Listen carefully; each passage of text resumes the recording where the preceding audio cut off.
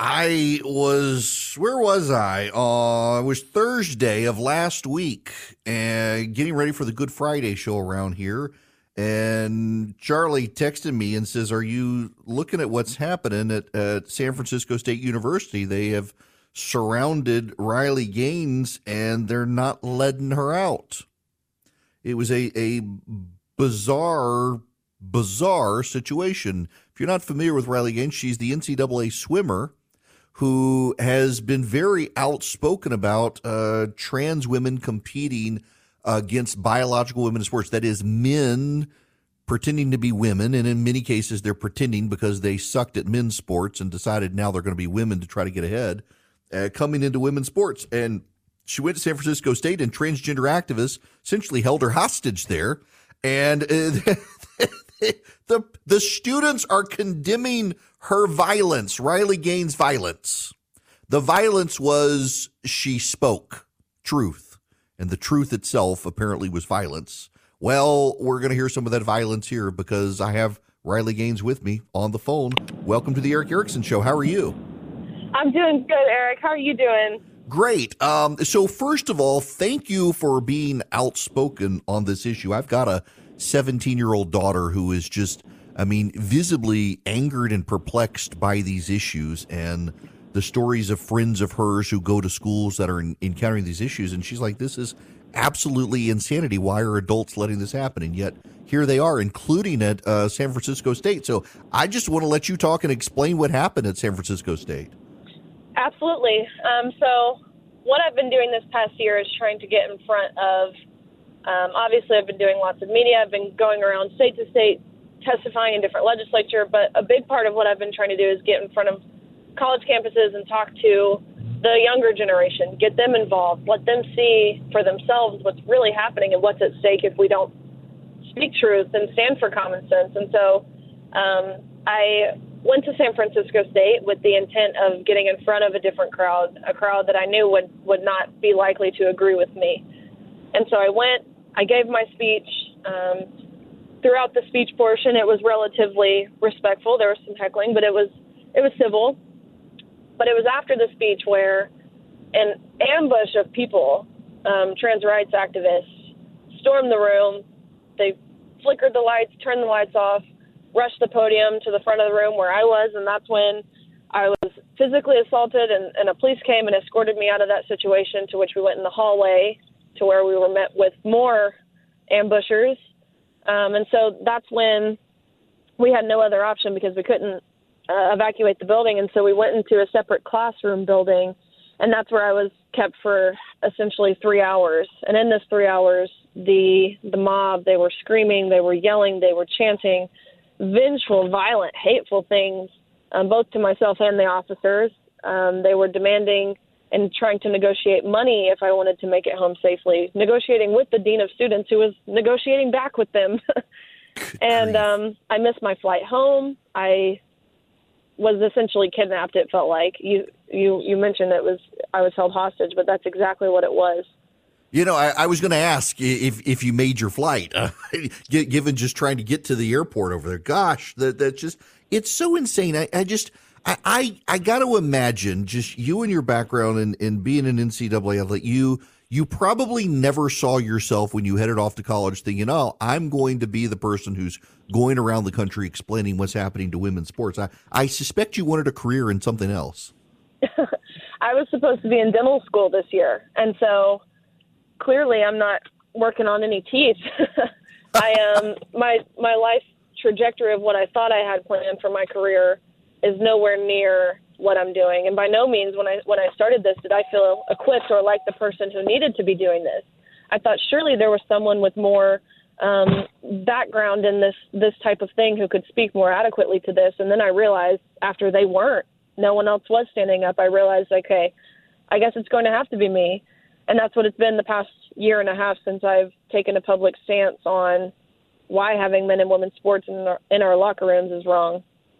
So now let's talk about that issue as well. Did you, if I remember right, I think you did, and I can't remember what's his name, from the University of Pennsylvania who's been competing in women's swimming. Did you ever compete against him? I did. Yes, That's right. at our NCAA championships last year, my senior year, Leah Thomas and I, we raced in the 200 freestyle, which ultimately resulted in a tie. So we went the exact same time down to the 100th of a second. And after we tied, we go behind the awards podium, and the official looks at both Thomas and myself and says, "Great job, but you guys tied, and we only have one trophy. And so this trophy goes to Leah, and Leah has to hold it for pictures. So, Riley, you can pose with this one, but you'll give it back, and you'll go home empty-handed, and Leah takes the trophy home." Good grief. Wow. I mean, it's even the issue of, like, I just presumed, I mean, we're on family radio here, but I just presumed that if you were going to go that far, like, there would at least be surgeries involved, and if you were a man who became a woman, that you wouldn't have biological male parts running around in the women's locker room. But that apparently is not the case in that situation, and it baffles me that we're allowing this. Right. And it baffles me that parents, more dads, aren't sticking up to this, more coaches, because you're exactly right. What we experienced was a 6'4", 22-year-old man who dropped his pants, and he's fully intact with and exposing male genitalia, which I can't even tell you what that feeling is like, being a woman in a locker room where it's, of course, locker rooms in general are uncomfortable, but you have this sense of vulnerability in a locker room. But that's all stripped away when you have someone of the opposite sex in there watching others undress. Okay, so, and I started to be hesitant on this because I talk about this issue a lot, but in this real world scenario, it really does just baffle me how there are so many people at the academic level, in the administrative level, in the media, who are just willing to tolerate what seems absolutely bat crap crazy to me, allowing this. And you have parents who spend their time. I mean, like my daughter she's an artist, not an athlete. My son's an athlete, but just if my daughter was to spend my mornings and on the weekends going to matches, getting her coaches, training her to be excellent so she can get a scholarship, and then along comes a guy who can't compete against the men, who decides he's a woman, and we're supposed to be like, okay, competitive advantage? No, you don't have one. Right, I know. And as parents, you see what goes into it. You see how hard your daughter works. And you, from a parent's perspective, you've put in the time, too, in taking your daughter to practice, and the finances behind paying for these sports. Because sports nowadays, I know swimming's not cheap, so you guys get it. There's so many more people involved here than just the female athlete. This is something that affects not just the young girls or girls competing. It affects men as well. It affects the male athlete. It, of course, affects the parents. These coaches even feel like their voices are being suppressed. They're put in a hard position because they want to protect their athletes, but they don't want a lawsuit. They don't want to have the fear of losing their job. So there's so many more people here who are put in a sticky situation than just the athletes, and I think that's something that a lot of people don't realize. We're just expected almost in a way to smile and step aside and let these men take our spots on the podium. But I think in general, a lot of eyes have been opened, especially with everything that happened at San Francisco and how that administration responded. And I think the tides will start turning soon. People are realizing, this isn't something that's happening on a one-off basis. This is something that's happening at a rampant rate, exponential, really. And it's not just happening. It's being encouraged and it's being celebrated. Look at Dylan Mulvaney with all the Nike stuff, and he has a Tampax sponsorship. Yeah. In what world? I mean, talk about not knowing your demographic. This is like marketing 101, but I don't think Dylan Mulvaney needs a Tampax sponsorship. And so really what it is a mockery, and it's of women, and it's degrading, and it's offensive.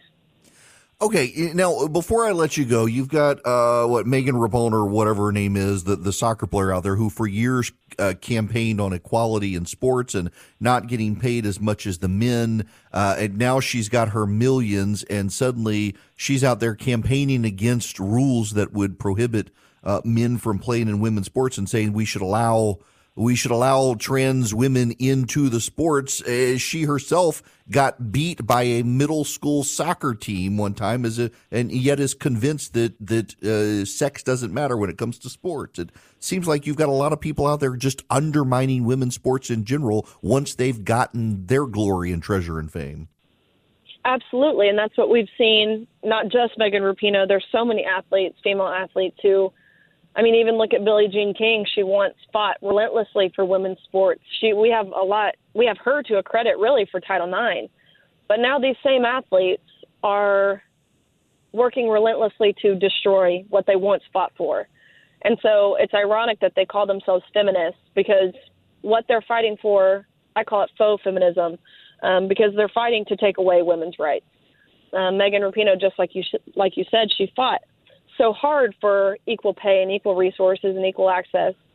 And now, like you said, her athletic career is done. She's not playing anymore, and she doesn't have a daughter to defend. So why wouldn't she want to be seen as this person who's inclusive and kind when it doesn't affect her?